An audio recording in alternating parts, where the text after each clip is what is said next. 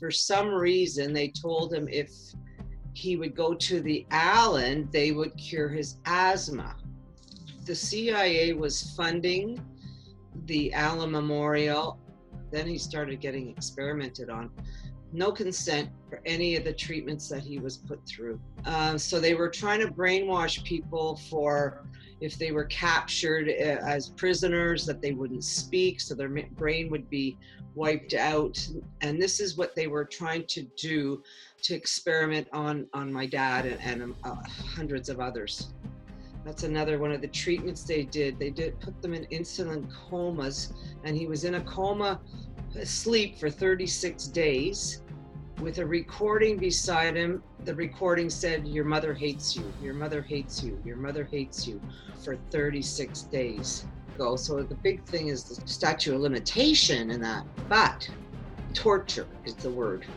When they use torture, the statute of limitation is lifted. And this was definitely torture.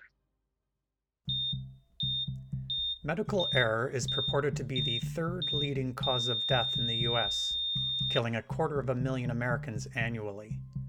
23% of Europeans have been affected by medical error. Bad science embeds ME as medical harm globally, making millions missing. But less than 10% of medical errors are reported, because medical error is the secret many healthcare systems and governments work hard to hide. Wrong medication, wrong dose, amputate the wrong limb. I am Scott Simpson, host of Medical Error Interviews, and I talk with patients and families, physicians and advocates about medical error. They share secrets, stories, and most importantly, solutions. Medical Error Interviews is brought to you by my online counseling service, remediescounseling.com, a safe space for people affected by medical error, chronic illnesses, and other life matters. A note of caution: some may be distressed or triggered by the medical experiences of guests. Hello, humanity. I'm Scott Simpson, host of Medical Error Interviews. Lana's father went to the hospital for asthma, but he was referred to another hospital, renowned Canadian psychiatric hospital, the Allen Memorial Institute in Montreal, where they proceeded to secretly conduct experiments on him and hundreds of others over many years. I had a vague recollection of hearing about the secret CIA brainwashing experiments of the 50s and 60s, but recently I was made aware of a class action lawsuit started by the surviving victims and their families. It turns out that in 1977, it emerged that the CIA had been funding experiments in mind-control brainwashing as part of a project known as MK Ultra. At the time, the CIA was scrambling to deepen its understanding of brainwashing after a handful of Americans, captured during the Korean War, had publicly praised communism and denounced the US. This so-called research was undertaken at more than 80 institutions, including colleges and universities, prisons, and hospitals. One of the doctors the CIA connected with was Montreal psychiatrist Dr. Ewen Cameron. He was trying to discover whether doctors could erase a person's mind and instill new patterns of behavior. Some of the things he did to his patients, like Lana's father, are so horrible and unbelievable that it sounds like the stuff of B-movie nightmares. Patients were subjected to high-voltage electroshock therapy several times a day, forced into drug-induced sleep that could last months, and injected with megadoses of LSD. Other experiments included sensory deprivation, extreme isolation, verbal and sexual abuse, and other forms of torture. After reducing them to a childlike state, at times stripping them of basic skills such as how to dress themselves or tie their shoes, Dr. Cameron would attempt to reprogram them by bombarding them with recorded messages for up to 16 hours at a time. First came negative messages about their inadequacies, followed by positive ones, in some case repeated up to 500,000 times. Dr. Cameron couldn't get his patients to listen to them enough, so he put speakers inside football helmets and then locked them onto their heads. Reportedly, patients were going crazy, banging their heads into walls, trying to escape the constant message. So what does Dr. Cameron do with these non-compliant medical experiments? He puts them into a drug-induced coma so he could play the tapes as long as he wished. Lana tells how the man her father was, successful and upwardly mobile in his career, was destroyed by these secret experiments. The effects reverberate throughout his family to this day. Lana's father could no longer work, and they lived in poverty as her mother struggled to put food on the table. And then she was also required to pay for her husband's shock therapy. As Lana said, her mother was paying for her father's torture. If you need the support of an experienced counselor around medical error or living with complex chronic illnesses, you can book an online video counseling appointment with me through my website at remediescounseling.com. And now, here's my interview with Lana, and a word of warning that some folks may be triggered by Lana's experiences. Where did you grow up and what was your childhood like? Okay, I grew up in a small town. It wasn't a city, a small town called Chambly, south side of Montreal. And my childhood was, I didn't know any different because I didn't know anything different, but I've learned a lot since then. My father was the crazy guy that rode his bike around Chambly. It was Chambly. And I was embarrassed by him being my dad. It was really hard I couldn't explain it to my friends or anything because I didn't understand it myself. So yeah, that must have been quite hard to process, feeling ashamed and embarrassed, confused. Yeah, very much so. So the small town you grew up in, was it mostly French, English, bilingual? Bilingual, pretty much bilingual. But they had we had our English part of it, so we were, in the English part of it. So that was sort of your childhood. It sounded like it was a bit chaotic. Yeah, I spent a lot of time with my godmother, my mother's sister. Took me pretty much every summer, and I was at her. She helped raise me actually, because my mother was always up at the hospital, up at the Allen Memorial, and trying to do her thing, and I was young, and so thank God for my Auntie Isabel, who was the one that really took care of me when my mother couldn't. Plus, my mother was working because she had to try and make some money to put my food on the table, because my father couldn't work anymore because he was not able to. Right. So let's unpack that a bit. So when you mentioned the Allen Memorial, that's a hospital in Montreal. Yes, it's connected to the Royal Victoria Hospital. It's up on Mount Royal. At what point did you find out that your father was one of the victims of what's known as the MK Ultra experiment? The brainwashing experiments. It came to my attention in my late teens. Around my late teens, I sort of heard, there was always a little bit of talk about it, but it was very hush hush. Nobody talked in the family about it. I remember my mother on the phone with my grandmother and asking her if she could borrow some money, and I just didn't understand why at that point, but I understood after. My dad, should I start off where my dad went in 1953 and why he went in at 1953? Yeah, let's take it from there. He was attending the Royal Victoria Asthma Clinic because he had asthma. And for some reason, they told him if he would go to the Allen, they would cure his asthma. That's what I've always learned all the way, my life. And so my father went to the Allen in the Allen Institute.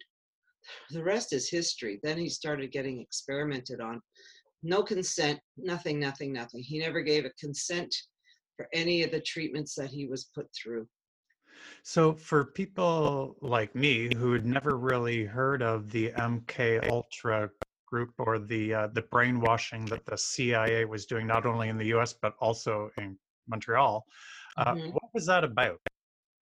The CIA was funding the Allen Memorial, and the Canadian government was also funding it for experimental, for brainwashing for the Soviets. It came right from the Cold War. I'm not familiar with a lot of the background of it. There's a lot of other of our members that really know a lot about that. So they were trying to brainwash people for if they were captured as prisoners that they wouldn't speak, so their brain would be wiped out. And this is what they were trying to do to experiment on my dad and hundreds of others. And unbeknownst to them, they didn't sign up for that particular type of treatment. No, I've got my dad's files here, and they've sent me a whole pile of blank consent forms with my father's signature on it, but there's nothing saying what he's being treated for. So they made him sign all these papers, and they didn't actually put in what they were doing to him. Right. Okay. So he went in 1953. And how long was he in the Allen Memorial? He was in and out of the Allen for years and years. I can't even pinpoint how many. Oh, so it wasn't just a one-time thing and they let him free. No, he was in there. Like, I know he was in for at least 36 days at one point because he had been put into a insulin coma.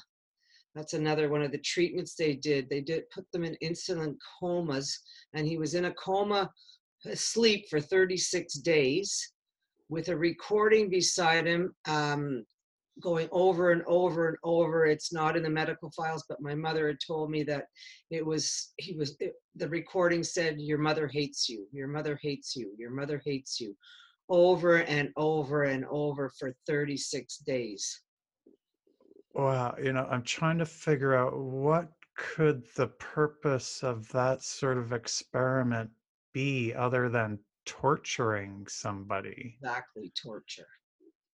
He went Yeah. he went through 54 high voltage shock treatments, and followed by grand mal seizures after. So you can see how intense these shock treatments are to cause a grand mal seizure. Right, yeah, and probably impacted his memory, trying to things from his Yeah, past. yeah, yeah, for sure. And like he was never the same after that. I didn't know him prior to, because I was born in 1956. So that's in the file too, that my dad wanted to have another child, and my mother's saying no, no, no. But here I am. Here I am. Are you But the youngest? I am, yeah, yeah. How many older siblings? I just have a sister that's 4 years older than me. Okay. Mm. So you both basically grew up only knowing your dad after he'd been experimented on. Yes, yes. So you're sort of robbed of that. Yeah, yeah. I mean, my father wasn't violent or anything, but he did things that were just no judgment whatsoever. No judgment whatsoever. What are some examples of that? Oh my God, where's my paper? uh, he would, oh my God, what was I going to tell you? All these crazy things he did. He would steal from Steinberg's grocery store to feed people on welfare. Feed Uh, other people. yeah, feed other people. We were starving, but it was okay. But he was feeding the other ones that, cried to him. He put my mother used to babysit our kids my sisters and myself, when we went to work. So this, I'm going up a bit farther where he had grandkids. So my children were part of his craziness as well. So like he had this car and he made a box on the top of it, and it was nothing for putting the kids in the top of the car and driving down the road, and the kids loved it, but I mean, geez, you know, they could have been killed. He got my 7-year-old son drunk at the age of 7, and he spent I don't know exactly how many days in Montreal Children's Hospital. My 7-year-old, I mean, calling into work and saying I can't come in today because my son was intoxicated. My boss is saying when he's only 7.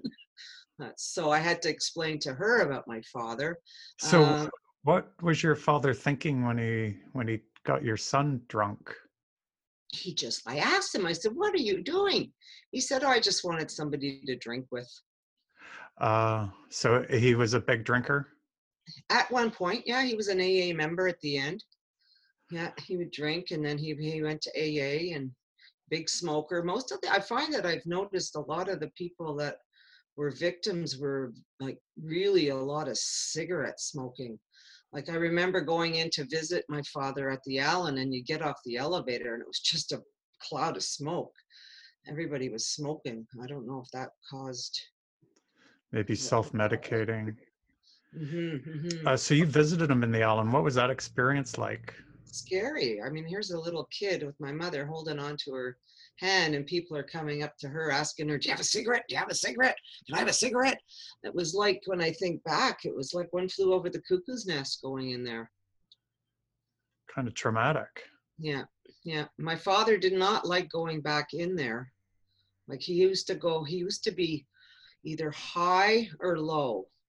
Like, how do I explain it? It'd either be in a very manic high, yeah, or depressed to the point. I remember when I was a young kid coming home from school, and my dad would be in the bedroom like he was when he was depressed, and I'd open the door and all I could smell was sweat, bad breath and sweat, and I'd go up and I'd say, Daddy, do you want a cup of tea? And he would be just staring at me just blankly. So I'd try and go get a cup of tea and bring it into him, but so I did that. I was like a latchkey kid because I came home and here he was, you know. But sometimes he wouldn't even talk. He would just stare into space. And then other times when he did his crazy things, he was high as a kite. Wow. So sort of moving between being catatonic and being manic. Yes. So when he was really depressed to the point, one time my mother called the little family doctor that used to come to the house with a little black bag, Dr. Grenier, his name was, and he was so in a coma, we thought he was dying. And she called my neighbor who had been a nurse, and she came over and she called the ambulance, and she got in the ambulance with my dad, and he was flatlining, and Auntie Mert, that we used to call the neighbor, she took her fist and just punched him right in the head, and it woke him up. It was like really bizarre. Yeah. Punched him in the head, not in the chest. No, in the head. Boom. Wow, I haven't heard of that therapy before. No. Anyway, it worked. It brought him back. Wow. Mm-hmm. He'd do silly things like one time he was in Montreal. Montreal is quite a distance from where we lived. I mean, I can't put it into kilometers or anything, but it was quite a distance, and his car broke down in Montreal. He walked all the way home over the St. Lawrence River on the bridge, picked up tools, walked all the way back, and fixed his car and drove it back. It was like days. He was walking for days. Wow. Because he just, unbelievable. His judgment was messed up Judgment somehow. had no judgment at all. No. So how come he'd have to go back to the Allen Memorial? For the day clinics. He'd go in for day clinic therapy. And then after, he would actually even go up there and bring his guitar and play for the patients. His guitar. Okay, so it's hard to figure out how come he was going back and for what kind of therapy, because he went in for asthma. Hmm. So what's the day therapy about? Oh, just to regulate all the medication he was on. He was on lithium. He was on all kinds of meds. And then at one point, I remember I was a teenager, and all the pills were always up on the shelf in the kitchen. And he just took them and he flushed them all down the toilet. Bad for the environment, but anyway, at that time we didn't think about it. And he said, "I'm not taking another pill." And then he just was high all the time. He never went depressed. My mother used to go down in the morning and take the air out of his tires until he lost his license. So that was another thing. He lost his license because his car broke down and he had a case of beer in the car and it wasn't working. So he opened up a beer and the cops came and he got arrested. But he did represent himself in court with his dirty old shorts on and bare feet and no teeth. Well, that's quite a picture you've just drawn. Yeah, yeah.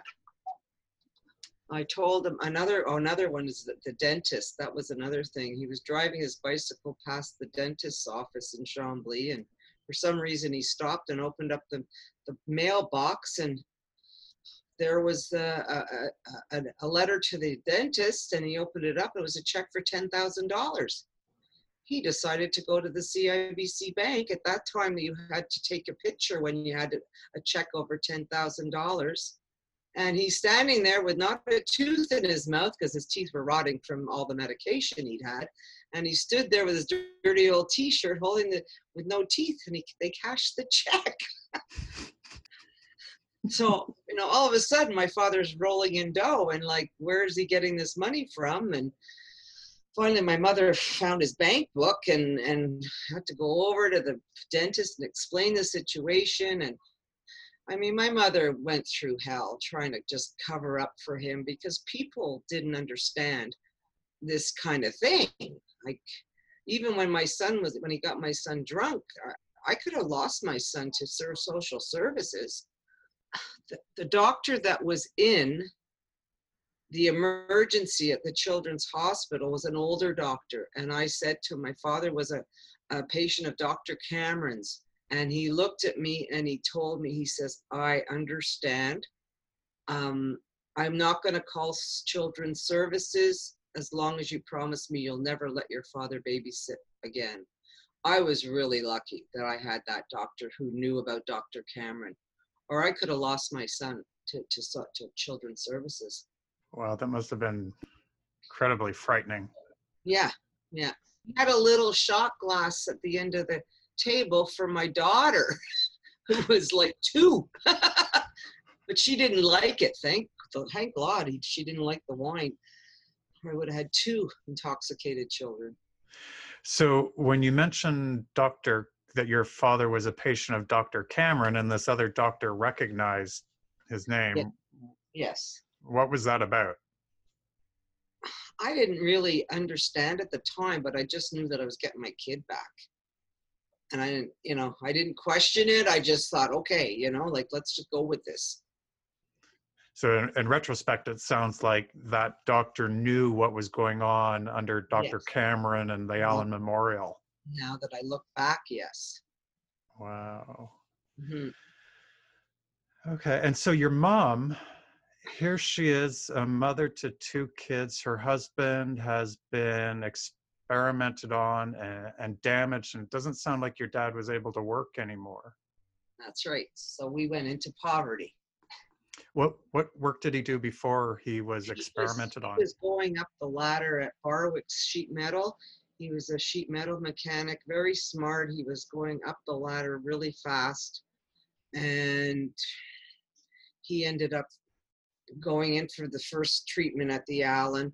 And then he was sent to Ottawa, and he was supposed to be like a foreman of a bunch of people in Ottawa, and he couldn't take it. They had to send him home, and he ended up back in the Allen in a big depression. After that, that was when they couldn't keep him anymore, so they let him go. And then he had odd jobs here and odd jobs there, but nothing, nothing he could hold. He wasn't the same person he was before. No, no. And my mother worked for Bell Canada in Dorval, which is quite far from where so my mother worked a 4-hour shift part-time at Bell in Dorval, and she had to take a bus from Chambly, a metro from Longueuil out to the West Island, and another bus. So she worked about the same amount of hours as she was traveling every day. Wow. Mhm. How did your mom survive? I have no idea. That's when the envelope came in. Because Okay, that sounds ominous. yeah, 1984, it was 1984, I said to my mother, we should get Dad's medical files. So my dad was still alive, and so he signed for to get them, and they came in the mail. And what prompted you to want to order those? Well, I was starting to think, like, what really went on? What really happened? And I think I spoke to somebody, and they said, get the medical files. So got the medical files, and when my mother looked at me, and she couldn't open the envelope, and because it was too distraught for her just to see. So I thought she had destroyed them. I really did. And then she So passed you away. didn't look at them at that time. No, You just no. saw your mother's reaction and knew it was Yeah. pretty intense. Yeah, yeah. So I thought, I can't push her. And then when she passed away, I opened up, we were cleaning out her house, and I opened up the cedar chest, and there it was, the envelope with my name on it. And how many And years that? 8 years. Okay. Yeah. And was your dad still alive at that point? No, no, he had passed away, because that's another thing. There was the ex gratia package that the government was giving people compensation of $100,000 at that time. And my mother applied for it, but she didn't get anything because my father passed away. That was her, he had to be alive to get it, and she didn't get any of it. So that's why I'm fighting the fight. She wants me to fight it. She left that envelope for me. Okay, so you found this envelope with your name on it. So she wanted you to open Yeah, it up. And then yeah. when you opened it up, what did you find? Well, all the stuff in it was such a medical Chinese, like it was, I couldn't really understand a lot of it. So I put it back up in the cupboard. And then I hear things on the Fifth Estate. My girlfriend phones me and says, there's something about your father's thing on the Fifth Estate. So that was okay. So I pulled that down again. I mean, I was just torn between, I didn't know what to do. Okay. So I was really upset when we didn't get the money for the ex gratia. That was way back.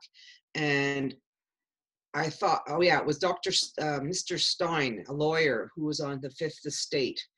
And my sister and I went to see him with the medical files in hand. And he said, no, your father's dead, so you can't get anything. And I was just like, are you kidding me? So I went and I wanted to write a book. I said, I'm going to get it out. I got to tell people what happened. So I hired a writer, and we were going through all this stuff and his medical files. And as I'm learning everything at this time, more and more as I went along. And she went to see her lawyer because I think she got a bit afraid when she heard, CIA and the government of Canada. And the lawyer told her to make it you have to change the names in the book. You can't use the real names because you might have a chance of getting sued. I stopped everything. I stopped. I said, no, this really happened. These people, this happened. I've got the files. I've got the records to prove it, but she wouldn't do it. So the bag went back up in the cupboard again. It's like this, anyways. So she was scared of, legally scared, and then that would mean financially fearful. Yes. Yeah. But it sounds like you didn't have that same fear. No, I don't care. I want to scream at the top of the mountains to say what happened to my father. It's time that the government and CIA and all these people that were involved in these experiments be accountable, and justice has to be served.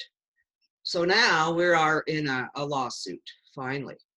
Okay, so tell me about that. It sounds like you've grouped together with other folks. Yeah, so we were with Mr. Stein's group, and this is when I started to learn talking to other people in the same situation that I was in, which really opened my eyes.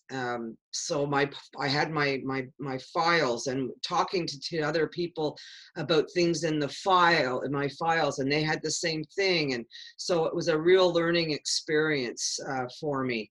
And then the group sort of split up, and then we went to another consumer law group, who I'm as a class action that I'm involved in now, and we're fighting with well, we're with them, and we're waiting now. We're waiting. It's a waiting game for the judge to be appointed.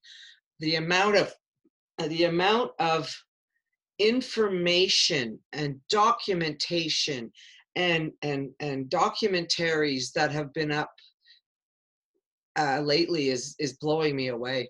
Like there's a lot of people are learning about what happened. Like younger generations are coming around and saying, what the heck? So it's getting out there, and I don't think these people, they're in a corner now. They can't hide this anymore. This has to be we need accountability for what happened to our loved ones. Absolutely. So when did you folks launch the class action lawsuit? The 24th of January last year. Just over a year. And has it been certified yet? No, this is where we're at now. We're waiting for a judge because it took a while for the CIA to come around. So we had to wait for them. Finally, they did. They had to. So, yeah, so now we're waiting for a judge. And once a judge is appointed, then we hopefully get certification. And it was happened 60 years ago. So the big thing is, the statute of limitation and that. But torture is the word. When they use torture, that statute of limitation is lifted. And this was definitely torture. So that's the sort of run around the statute of limitations, is that these folks were tortured. Yeah, this is what yeah. Wow. Against their will. Yeah. So this happened in Montreal, but it also happened in the US. Are folks in the US also launching class action lawsuits? I'm not aware. I don't know. So you guys are independent of the people in the US and their efforts. We had a rally on Parliament Hill on the 6th of October. And we marched on Parliament Hill and we did speeches. And then we marched down to the US Embassy, and our lawyer was there and gave a speech. And there's a couple of other rallies that are being planned for this coming April in Montreal at the Allen and at McGill University, because McGill University is part of the Royal Victoria Hospital.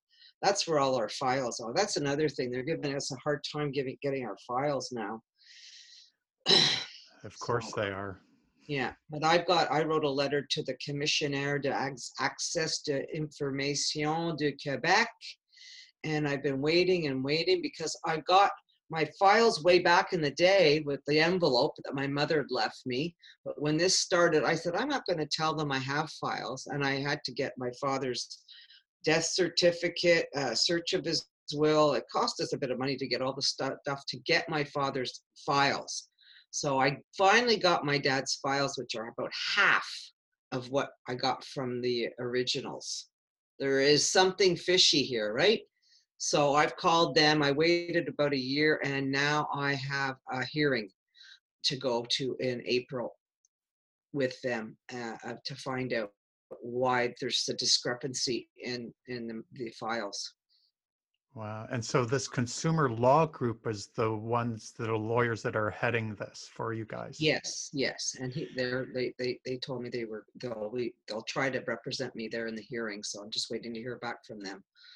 And so do you patients or the loved ones of the patients, do you have to pay legal fees now, or is that going to come under how are they being paid?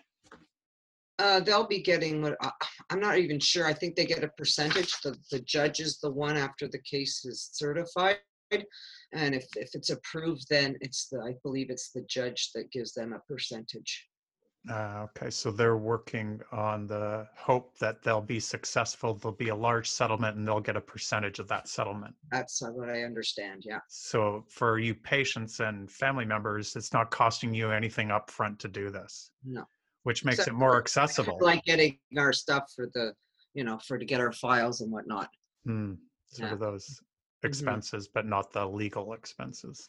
No. I mean, when we had the rally, on Parliament Hill, we had a funding thing on Facebook. So we had funded it ourselves to get signs and megaphones and screaming and yelling. And yeah. And did the government respond, or did the U.S. Embassy respond? No, I had a little problem with the Parliament Hill. What do you mean? Well, I had to get permits and I had to do all this stuff, and my signs had to be a certain size by a certain size.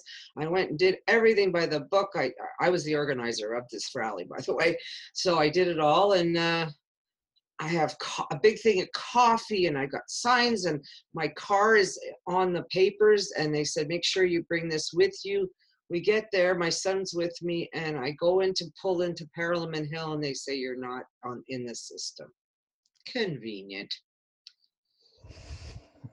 So what did you guys do? Oh, we just pulled around to the in front of the Parliament Hill and just parked the car and took everything out off the front street. And we went up there, and the guards they were supposed to tell us where our rally was, and they didn't know.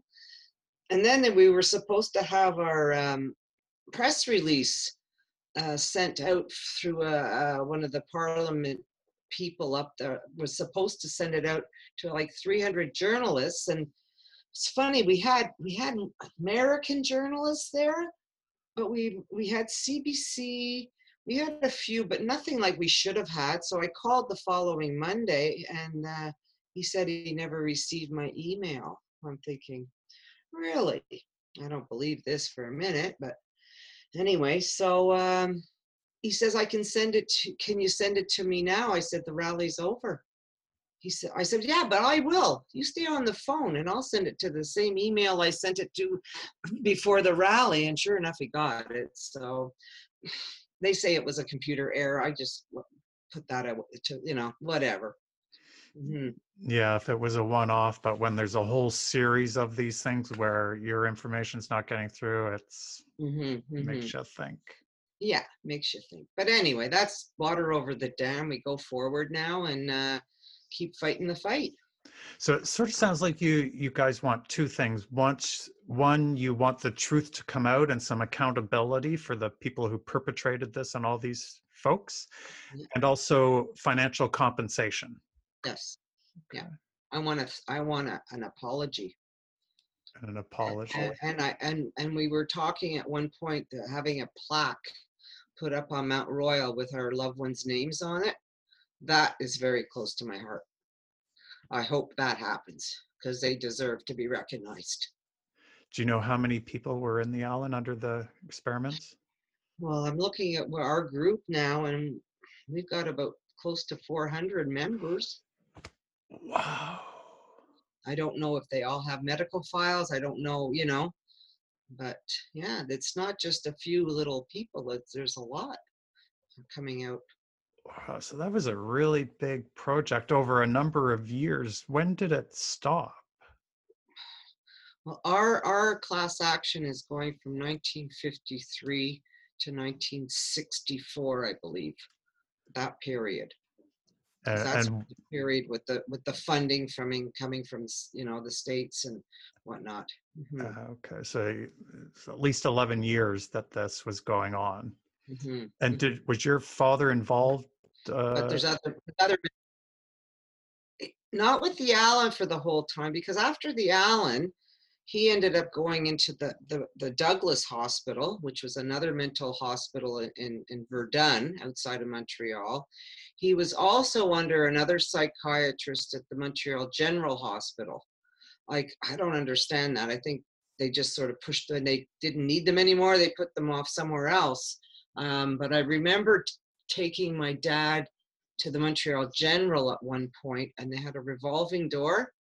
Oh my God, he would not get out of that door. He would go, I said, Dad, get out. He'd go around again.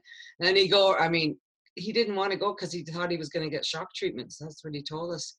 Oh. So he would, it was like around and around. And people are trying to get in and get out. And my father's just going around and around, another embarrassing moment, but Right, and him we trying went to avoid yeah, ECT. yeah, we made through a lot of that. Yeah. But the So, memory, I didn't put the memory thing I spoke to you earlier about, like they were trying to wipe out their memories, right? So they wouldn't remember anything. My father's brother was bringing my dad home from another time at the Allen, and my sister was so excited because Daddy was coming home, and she was so excited about seeing Daddy.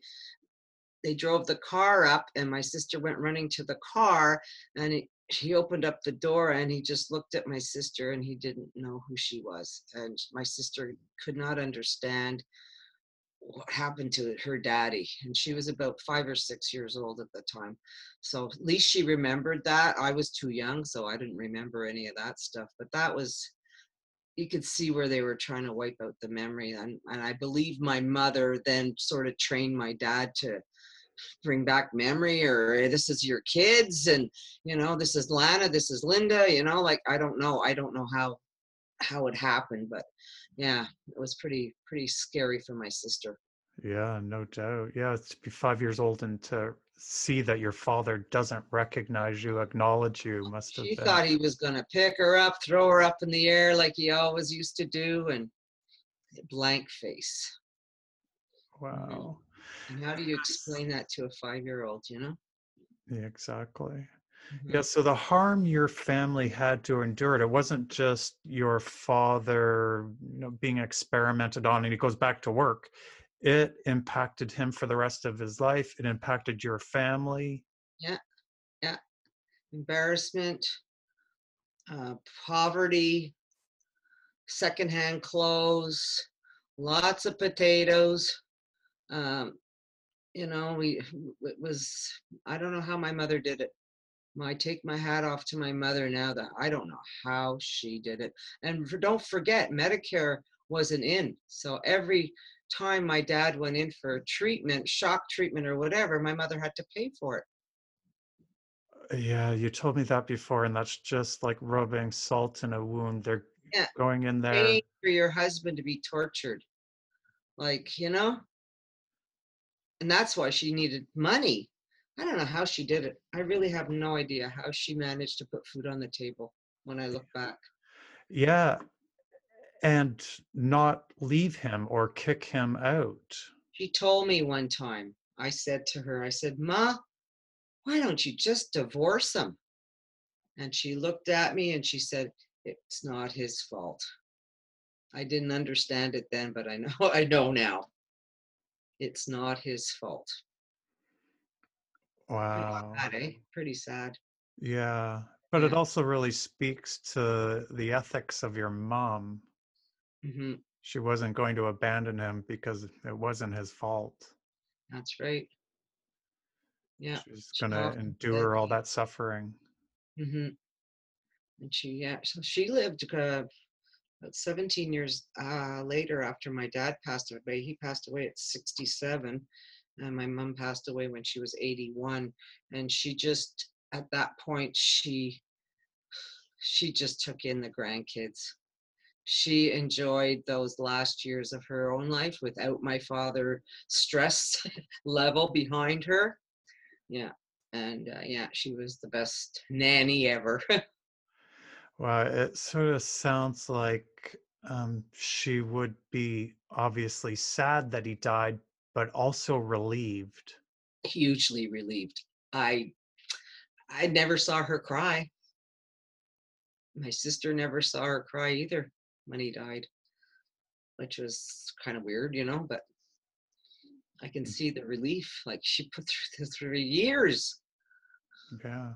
How did you feel when your dad died? Sad. I mean, I was working in Montreal and I got the call and I must have drove too fast to the hospital, but I didn't make it. So, Mm. yeah. Yeah. And so you grew up, you have your own kids, it sounds like. Yeah. What's happened in your life? My life, I worked for the Royal Bank of Canada for 21 years in Montreal, and I just thought, this isn't really for me.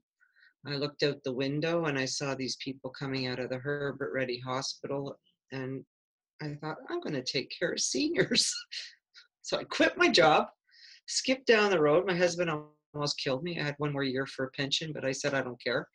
And I started my own little business taking care of seniors privately. And it's called Lana's Love and Trust. And I've been doing this for 23 years now in 3 different locations.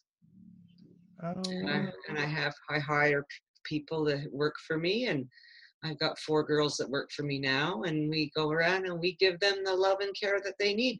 And it's funny that I'm doing this because I deal with a lot of people with Alzheimer's, and because of dealing with my dad all those years, I think it's made me, I can understand them more. I don't know. It's just my, and I'm really pretty good with not patting myself on the back, but yeah, I'm pretty good with the seniors, especially the Alzheimer's ones. well, yeah, all those skills and strategies that you needed to sort of support your dad or deal with your dad are they're Yeah, they're coming back, and the music. I've got my dad played guitar and he played the piano cross-handed. I've never seen anybody do that, but my father used to play the piano cross-handed. The guitar, he had the mouth organ around with the thing, so he'd be playing the guitar, playing the mouth organ. And I used to go to bed at night and he'd be playing downstairs with his buddy. And I'd have the pillow over my head. And I'm hating country music like you have no idea. I gotta get up for school in the morning, but I couldn't help it. And I hated it. And now I've got Ivor's Golden Songbook. And I sing it to all the old people that I have. And it's like I hated it then, but I learned the words. And they're just like, where do you know these words? You're too young for to know all these words. I said, my dad. Yeah. and his name was Ivor. Ivor. Yeah. He's reverberating now in your life Yeah. Yeah. Yeah. in a very positive way. Yes, exactly. Yeah. And I have a grandson whose name is Rowan Ivor. And he's 5 years old. So I'm enjoying him. Wow, it's such an incredible story, partially the whole political thing that this is going on, but then on that personal level that your family had to endure this, it's just hard for me to fathom how you managed to get through that. Yeah. And my sister went to McGill University and became a teacher. She got it. My mother, I don't know where she found it, but she found something. If you were from Scottish descent, she ended up getting some kind of a bursary, like 'cause she couldn't afford it. But she managed to get my sister through teaching university, but on grants and stuff. I just Mhm. went to business college. So what Like, do you hope happens in the future? I hope this never happens to anybody else again, but I doubt if that's going to happen. What I see, there's so many secret stuff going behind people's back that, I mean, but at least if we can bring it to people's knowledge so people are aware. Like, for example, when my son was born at the Royal Victoria Hospital, they wanted to do an experiment. They wanted to use him as an experiment for SIDS, SID. Yep, So, the sudden infant death yeah. syndrome. And you know what I said, eh? Not. So I want people, I mean, they have to do experiments and that, but I wasn't letting my son do any. No, not what after I went through with my dad. Mhm. So is it hard for you to trust doctors now? Terribly. Uh-huh. Yeah, And very much. how's your health been? I don't go to the, I Google what I have wrong with me, and I go to the doctor and I say, I need this. I diagnose myself. I don't, I have to know what I'm getting when the doctor, I got a good doctor. He pretty much does what I tell him. Yeah, he must understand where you're coming from. I don't think he understands. He just knows I'm in the medical field with seniors, and I self-educated myself with stuff with them, and I mean, they're, as far as I'm concerned, seniors in nursing homes are just totally over medicated anyway. Oh, really? Yeah, that's another story though. Yeah, it sort of parallels your father's story without the experimental part, but just the drugs in sort of an experimental way, because they're giving seniors antipsychotic drugs, and Hugely. Not all of them are psychotic. No. I had one chap. He was very compulsive, and they gave him some antipsychotic, trazodone or whatever, and that didn't really work. And finally, the doctor put him on medical marijuana. Oh my gosh, just leveled out. Family was so happy. So I don't know where that's all coming in new now, but what I see in these nursing homes, drugs, zonk them. Yeah. Really Make sad. them compliant. Yeah, so I deal with, I'm fighting with them all the time too. When I go to wherever, I deal with a lot of nursing homes. So it's like, nah, they don't like me very much, but I'm there for the people, and I'm there for the families. I'm hired by families, not them. So I do what I can. Wow. So I've always been fighting. I've always been a fighter so this is my biggest fight though, for my dad. Yeah, but it has a lot of meaning for you. Yeah, to the tattoo I got. I don't know if I got my dad. Where did I see on my heart? My father's actual signature right there. Oh. And my mother's a cardinal. Yeah, I had that just. What am I doing getting a tattoo at my age? But anyway, it meant a lot to me that I got my dad and my mom on my heart. Wow. Yeah, that is so meaningful. That's very cool. Mm-hmm. Honoring them. Yeah, exactly. Yeah. Alana, this has just been a frightening experience to hear what your family went through, and that the government was doing this to citizens. Yeah. It's just hard to fathom that we could be so betrayed by our government and by doctors and the healthcare system. Yeah. I mean, Dr. Cameron's face is getting out there so much now. He's almost recognized instantly now on Facebook and on social media, which is pretty cool. So other folks who may be in the Montreal area, or their family was, and maybe somebody in their family was also involved in the experiments, if they wanted to find out more information or connect with the group that you're connected with, how do they find you? They can go to Consumer Law Group. They can go to SAGA, SAAGA, that's the group's name, online, and they can hook up with the lead plaintiff there, and then she'll help them find out what they can do. But they can also go through the Consumer Law Group too. Okay, and they're out of Montreal? Yes, they're in Montreal. Well, thank you for sharing your story, and your dad's story, and your whole entire family story. I'm getting better. I didn't cry this time. Usually I break down, but it's like you're not my first interview, so I'm getting stronger, I guess. I don't know. Mm-hmm. Yeah, telling the story. That's only part of it. I could give you, there's so much more. But yeah, you have a book there. I got a book. I really do. I'm not a conspiracy theorist, but it is undeniable actions like this by government and medical institutions that makes one wonder what other experiments we may be unwittingly subjected to. We like to think our medical leaders have strong ethics, but history and research shows that ethics are contextual, as evidenced by Lana's experience. You can support the podcast by subscribing on iTunes, Podbean, Spotify, and all the major podcast platforms. You can also support the podcast by becoming a monthly patron. Premium patrons get access to video versions of the podcast interviews. If you need the support of an experienced counselor around medical error or living with complex chronic illnesses, you can book an online video counseling appointment with me through my website at remediescounseling.com. Thanks for listening to the podcast. Be kind to yourself, be kind to others.